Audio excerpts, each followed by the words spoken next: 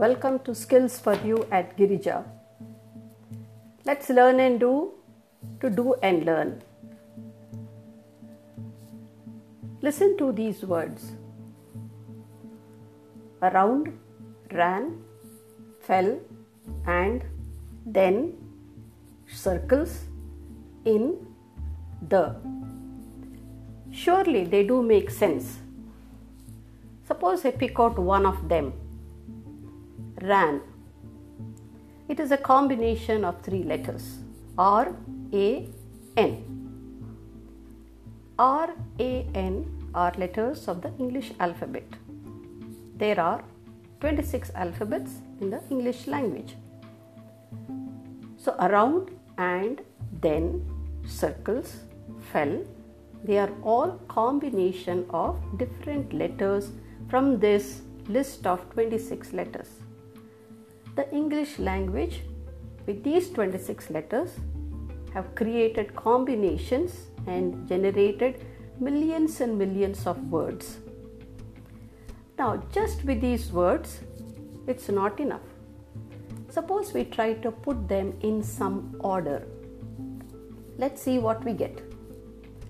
Okay, so I have done some rearrangement of these words and this is what I got.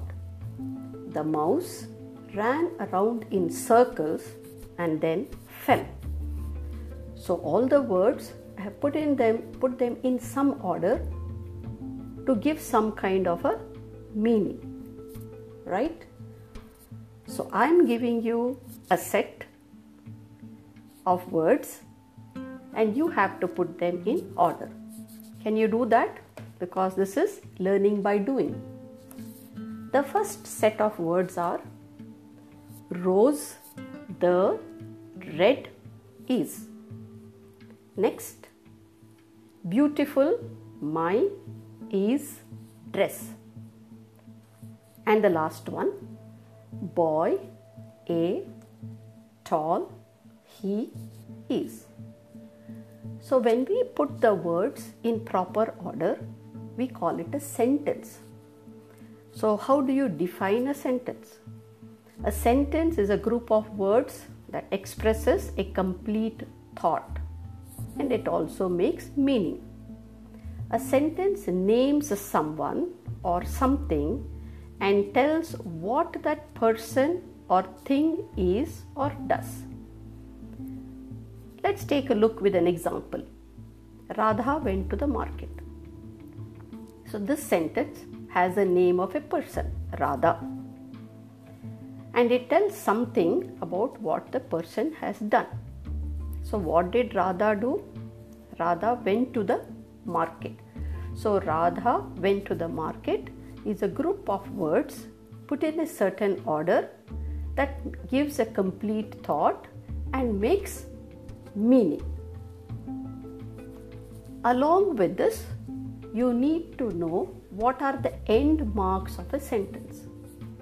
There are three ways to end sentences in English. The first one is period, popularly called full stop. So when a sentence ends, you put a period mark or a full stop. Another type of sentence end mark is the question. So you have the symbol of a question mark. And the third one is an exclamation point. So these are the three important end marks for a sentence. Now, you should know there are 4 types of sentences.